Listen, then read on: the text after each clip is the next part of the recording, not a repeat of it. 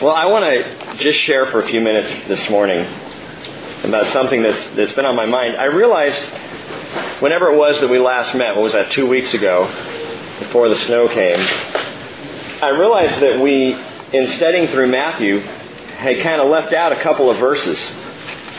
We studied Matthew 14 on a Wednesday night, and we got as far as verse 21 and stopped there. And then on Sunday morning, we continued at verse 22, talking about Jesus walking on the water. Well, the story of Jesus walking on the water ends at verse 33, where those who were in the boat worshipped Him, saying, "You are certainly God's Son."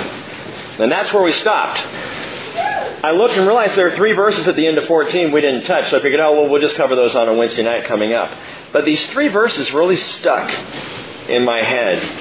And I've continued to go back to them over and over across the last couple of weeks and think about them and their significance and what's being said. So I'd like to do those 3 verses this morning. We're just going to look at 3. Verses 34, 35, and 36 of Matthew chapter 14. But first, let's pray together. Father, we are so blessed by Your Word, by holding in our hands the truth. Father, by this cloud of witnesses that You have given us in the Scriptures. Every verse that testifies, Jesus, about You. As You said, "Behold, I come, in the scroll of the book it is written of Me," and truly it is, Lord. And not just the stories as we've seen, not just the stories about You, Lord Jesus, or Your words and teaching, but we have discovered that every verse points us to You as our Savior. And we praise You for the wonder of this book, of this love letter that You've written to us. And we thank You so much for considering across time how to best present Yourself to us, both in the person of Jesus Christ, but also in the written Word, the Bible. And we thank You this morning we can gather around and listen to Your Word and consider it some more. I pray, Father, that it will be bread for hungry souls, and that it will be drink, and that You will fill us up this morning, even with these short few verses, as we continue to think about Jesus, and Lord, as we continue to love You more. Bless this time now, Jesus, and it's in Your name we pray. Amen. So they've just experienced, the apostles that is, the walking of Jesus on the water, which is an amazing event, an incredible, fantastic thing. And those who are in the boat, again, verse 33, worshipped Him, saying, "You are certainly God's Son." They're starting to get it. The apostles are starting to put 2 and 2 together, and they're no longer getting 5 or 9 or 11. They're getting 4. They're figuring out that Jesus truly is Mashiach, the Hebrew for Messiah, Savior, Anointed One. But when they land, in verse 34, when they had crossed over, they came to land at Gennesaret. And when the men of that place recognized Him, they sent word into all that surrounding district and brought to Him all who were sick. And they implored Him that they might just touch the fringe of His cloak. And watch this, as many as touched it were cured. Now, this is interesting to me. We've seen this before. This is not the first time someone's touched the hem of Jesus' robe and been instantaneously healed. Now, I have to admit to you, I've never seen this before. If you ask me, when was it that somebody touched the hem of Jesus' robe and was healed, I take you to Matthew chapter 9, verse 20. Let's go there. Matthew chapter 9 and verse 20, just back a few chapters, where it says, "A woman who had been suffering from a hemorrhage for 12 years came up behind Him and touched the fringe of His cloak, for she was saying to herself, 'If I only touch His garment, I will get well.' But Jesus, turning and seeing her, said, 'Daughter, take courage, your faith has made you well.' And at once the woman was made well." Luke tells us about this story as well in Luke chapter 8, verses 43 through 48. He talks about this story. Matthew tells us of this story. This woman who had been bleeding, literally hemorrhaging, for 12 years. Luke tells us she had exhausted all of her money, all of her resources, to try and find a doctor who could help her stop this horrific bleeding that had been going on. I don't know if you have dealt with a long-term illness. I had a grandmother, passed away in, 1983, I believe it was, who the last 16 years of her life, she was bedridden because of cancer. 16 years of dealing with this long, ongoing disease. She was, by the way, one of the most joyful people I've ever known. One of the most godly women I've ever met. Had a dramatic impact on my life. But if you think in terms of long-term illness, many of us have had illnesses. Sometimes we've had them go on for a period of time. But 12 years this woman had been dealing with this. 12 years she had been literally unclean in the sight of Israel. Based on the law, because of this bleeding, which normally would send a woman outside of the camp until it was done, 12 years she had dealt with this.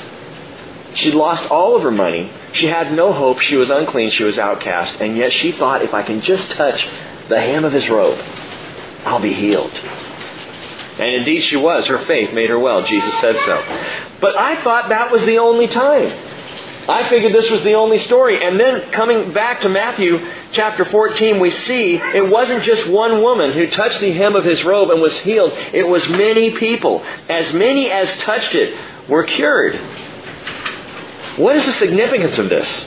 And why is it that the people of Israel will be going after the hem of the robe? Now, you Bible students may have heard a little bit about this, but let's look at this for a moment. Go back to the old days, Exodus 28. Turning your Bibles all the way back to Exodus 28. As God is giving the children of Israel the law and the standards and how the priests were going to be dressed and what was going to happen in the tabernacle. And He describes all of the furniture in the tabernacle as well, going through piece by piece, all 7 pieces of furniture that would adorn that. And then very specifically, He talks about the garments of the priest and what they were to look like and how they were to be adorned. And in verse 31 of Exodus chapter 28, it says, "You shall make the robe of the ephod all of blue." All of blue. "There shall be an opening at its top, in the middle of it. Around its opening there shall be a binding of woven work like the opening of a coat of mail, so that it will not be torn. You should make on its hem," verse 33, "pomegranates of blue and purple and scarlet material all around its hem, and bells of gold between them all around. A golden bell and a pomegranate, a golden bell and a pomegranate all around the hem of the robe." I love this. "It shall be on Aaron when he ministers, and its tinkling shall be heard when he enters and leaves the holy place before the Lord, so that he will not die." So the tinkling sound was a sign to God, who knew all things anyway, but it was a sign to God that here comes Aaron. Don't strike him dead. It was a sign to Aaron and the Israelites that Aaron was still alive. Now this is an interesting piece of historical truth, that the other priests who were outside of the most holy place, the Holy of Holies, would stand there and they could listen and hear those tinkling bells on the robe of the high priest and know, okay, he hasn't been struck dead. If the tinkling sound stopped, bad news. There's a death in the most holy place. And so it was a sign. And we talked about back when we studied Exodus, and I'll just point this out. It's interesting to me how all the way around the hem of this robe, there was a pomegranate, different colors, and then a bell. And a pomegranate, and a bell, and a pomegranate, and a bell. And these things signified, gang, the Holy Spirit. Both aspects of the Holy Spirit. For each of the pomegranates, the pomegranate is a fruit, which reminds us of the fruit of the Spirit. The bells were a witness that the man was still alive, not struck down by the Spirit. The bells spoke of the living priest going into the most holy place, offering prayers for the people of Israel. And the bells were a witness of the Spirit, kind of like the gifts of the Holy Spirit. The gifts testify and witness that the Holy Spirit is active and alive and at work among us.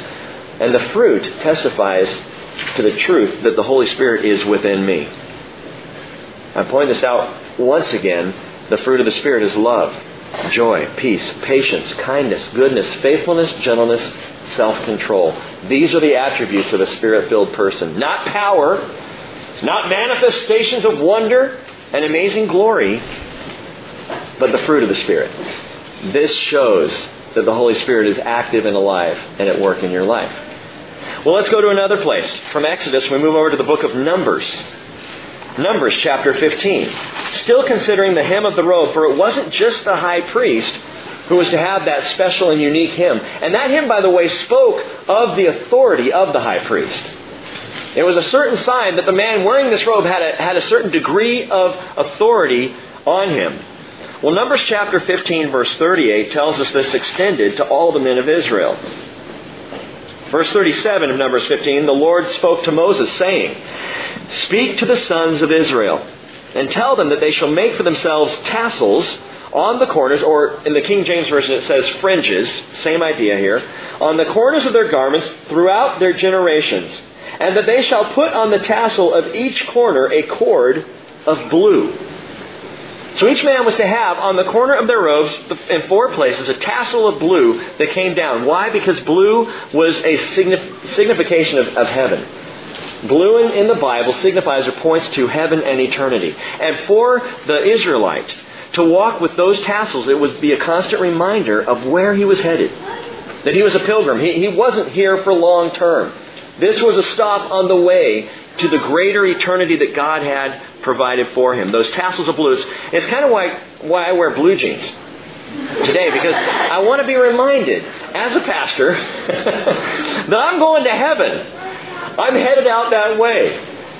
And that's the whole idea. And gang, we are headed to heaven. And the tassels of blue and the fringe of the robe was a reminder to everyone in Israel, you are going to heaven, you are not here for long. Keep your focus on heaven. Keep your mind on things above. Look to eternity. Don't look to the now. And it's something we struggle with in the church. And it's something we struggle with as Christians. Getting so caught up in now, in today.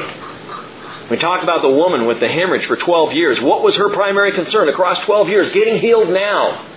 It's hard to think about heaven when you're suffering now. It's hard to look to a future of hope and promise when you have heartache now.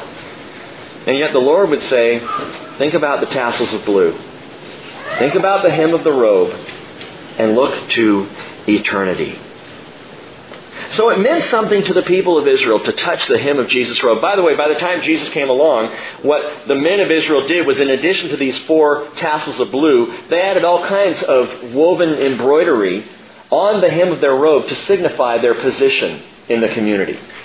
A very wealthy man could have gold actually sewn in, or might have other little symbols that showed what kind of business. I don't know if a carpenter maybe had little hammers all the way around. I don't know. But I know that it was a sign of the authority of the man and his place in the community, what was woven on his robe all the way around. So to the Jewish person, to see Jesus and to think, if I'm going to touch him anywhere for healing, I'm going for the hem, because the hem spoke of authority. It was the authority of Christ that the woman reached out for. It was the authority of Christ that all these people back in Matthew 14, as many as touched it were cured. They were reaching for the fringe. They were imploring him. They were begging him, look, you don't even have to touch us. You don't even have to pray over us. Just let us touch the hem of your robe. And as Jesus walked and moved through the crowd, they would just reach out and grab onto the hem. And as many as touched it, the Bible tells us, were cured. Incredible. The King James Version says, as many as touched were made perfectly whole. Cured, perfectly whole. What is that word? In the Greek, the word there for cured is diasozo. Diasozo. Now what's neat about the Greek language is you can take a word, and oftentimes it's a combination of a couple of words to say something new. Diasozo is a combination of 2 words. Dia, which means because of, and sozo, you Bible students may recognize that word. It means salvation. It's our word for salvation. Anytime salvation is talked about in the Scripture, it's the word sozo. Because of salvation. As many as touched it were cured. They were saved. They were healed. It meant because of salvation. To touch the hem of Christ's robe, for us to come to Jesus in faith and to touch Him, not just His hem, but to touch Him, is to touch salvation. It's to enjoy and to experience a perfect healing, a complete curing of what really ails us in our lives, and that's sin. We come to Jesus, we touch His hem, and we are saved, we are cured, we are perfectly made whole. Jude chapter 1 verse 24 says, now to Him who is able to keep you from stumbling, and to make you stand in the presence of His glory, blameless with great joy, to the only God our Savior, through Jesus Christ our Lord, be glory, majesty, dominion, authority before all time and now and forever. Amen. I love that Jude writes that. He is able to keep you. He is able, in other words, to make sure that your salvation is a permanent thing. It is a total healing. So why do we still suffer? With everything from cough to cancer. Why is it still hard? And if we've received a perfect healing, if I've touched Him in faith, and I'm supposed to be now cured, perfectly whole. Why? Why is it still difficult for us? Let me read to you from 1 Corinthians 15. Paul explains this beautifully. In verse 50, Paul says, I say this, brethren, that flesh and blood cannot inherit the kingdom of God, nor does the perishable inherit the imperishable. Behold, I tell you a mystery. We will not all sleep. We will all be changed. In a moment, in the twinkling of an eye, at the last trumpet, for the trumpet will sound, and the dead will be raised imperishable, and we will be changed. And this perishable must put on the imperishable, and this mortal must put on immortality. When this perishable puts on the imperishable, and when this mortal puts on immortality, then will come about the saying that is written, death is swallowed up in victory. O death, where is your victory? O death, where is your sting? The sting of death is sin, and the power of sin is the law, but thanks be to God who gives us the victory through our Lord Jesus Christ. Now I'm reminded every day that the sin in this world has caused me to have a corrupt body. Just this morning, as I had my little juice in my tea, I had to pour out the pills that I take every day now. I'm 44 years old and I'm taking daily pills. This is not right. This is bothering me. I had to take the glucosamine chondroitin, big, huge horse pills that I have to choke down every morning because they're supposed to help out with joint health. And I think they kind of do. It's either the pills or it's my mind. And I have to take one of those little aspirins, a little 81 milligram. Because of the little heart thing that happened to me this last year, the doctor said, I want you to be taking that every day. And I'm thinking, this is just pathetic. I'm a saved man. I have salvation, but I'm not perfectly whole. What's going on here? And Paul says, your body is not going to get you there. It's never going to get you there. You realize we can experience as Christians healing, real physical healing from disease, but we're still going to die. Just an encouraging thought for you. And when we in the church talk about revival and talk about healing and talk about people, having sickness done away with, that's wonderful, but you're still going to die. Your body is still rotting away. And I think about the hem of the garment that is focusing us it's not made of brown to make us think of the earth.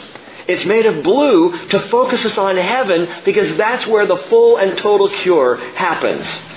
That's when this perishable puts on the imperishable, and I am 100% healed. I may suffer for a few days, getting sick this winter. I may get an illness that lasts weeks, or as the woman did, decades. But I am going to heaven. And whether I receive a miraculous healing here on this earth or not, the greater healing is yet to come. I am going to have a perfect healing. Ours is the first generation in the church that does not primarily teach about heaven. I read that and I was surprised. Ours is the first generation in the church where the focus of most preaching is not on heaven. The focus of most preaching is earthly healing or physical well-being or financial blessing, or how what we're studying this morning is going to impact you through this week, how this is going to make today better in your life. That's where the focus in most of the church is, not on heaven. In every previous generation across 2,000 years, the church has talked about and pointed to heaven, has focused on heaven, being with Jesus, where we're supposed to go, not where we are right now. And we have gotten our focus off of the hymn and onto the ground. And it's tragic. All the stuff that's being taught is going to rot like garbage. There is only one thing: faith in Jesus Christ that will be to all eternity. Our spirits changed and made immortal. Our bodies raised up, changed, and made imperishable. And that's what matters. And that's where we're headed. And that's what I believe Jesus wants us to focus on. He said, in the world you have tribulation, but be of good cheer. I've overcome the world. You don't need to worry about all these things. And so it tells us that as many as touched it, the hem of his robe, were cured. I think this little 3-verse illustration, this story here, that truly did happen, Matthew includes for a reason. To remind us that all I have to do is reach out and touch Jesus in faith, and I will receive a perfect eternal healing. I will never again die. I may die on this earth. I hope not. I hope Jesus comes before I die. That's my plan. It's what I'm looking forward to. But I may yet die. Still I will live forever, because I've touched the hem of His robe. Philippians 1:6 says, I am confident of this very thing, that He who began a good work in you will perfect it until the day of Jesus. So let me just encourage you all. Pray for healing. Seek healing. Pray for each other. And in the church, look for every way possible that we can intercede on behalf of our brothers and sisters. Cry out to God that He will take away sickness and disease and death. But know that you will live forever with Jesus. And that's the healing that we look most forward to. Let's pray. Jesus, what great joy we have in knowing where we're going. What incredible peace. Father, it doesn't seem to matter. Whatever happens on this earth, anything from flat tires to major illness, Lord, it just doesn't matter when we know where we're going. And I thank you, Lord, that in this time together you've reminded us of this. The blue of the tassels, the blue of heaven. The authority, Jesus, that you showed as you took the chains of death and shattered them and opened up the way eternal that our perishable will be able to put on imperishable in the twinkling of an eye. And Jesus, I ask that you do that you come quickly. And in the meantime, I pray that you will give us such a passion for people who haven't yet touched the hem, that they will know you and come to faith in you until you call us all home. In Jesus' name, amen.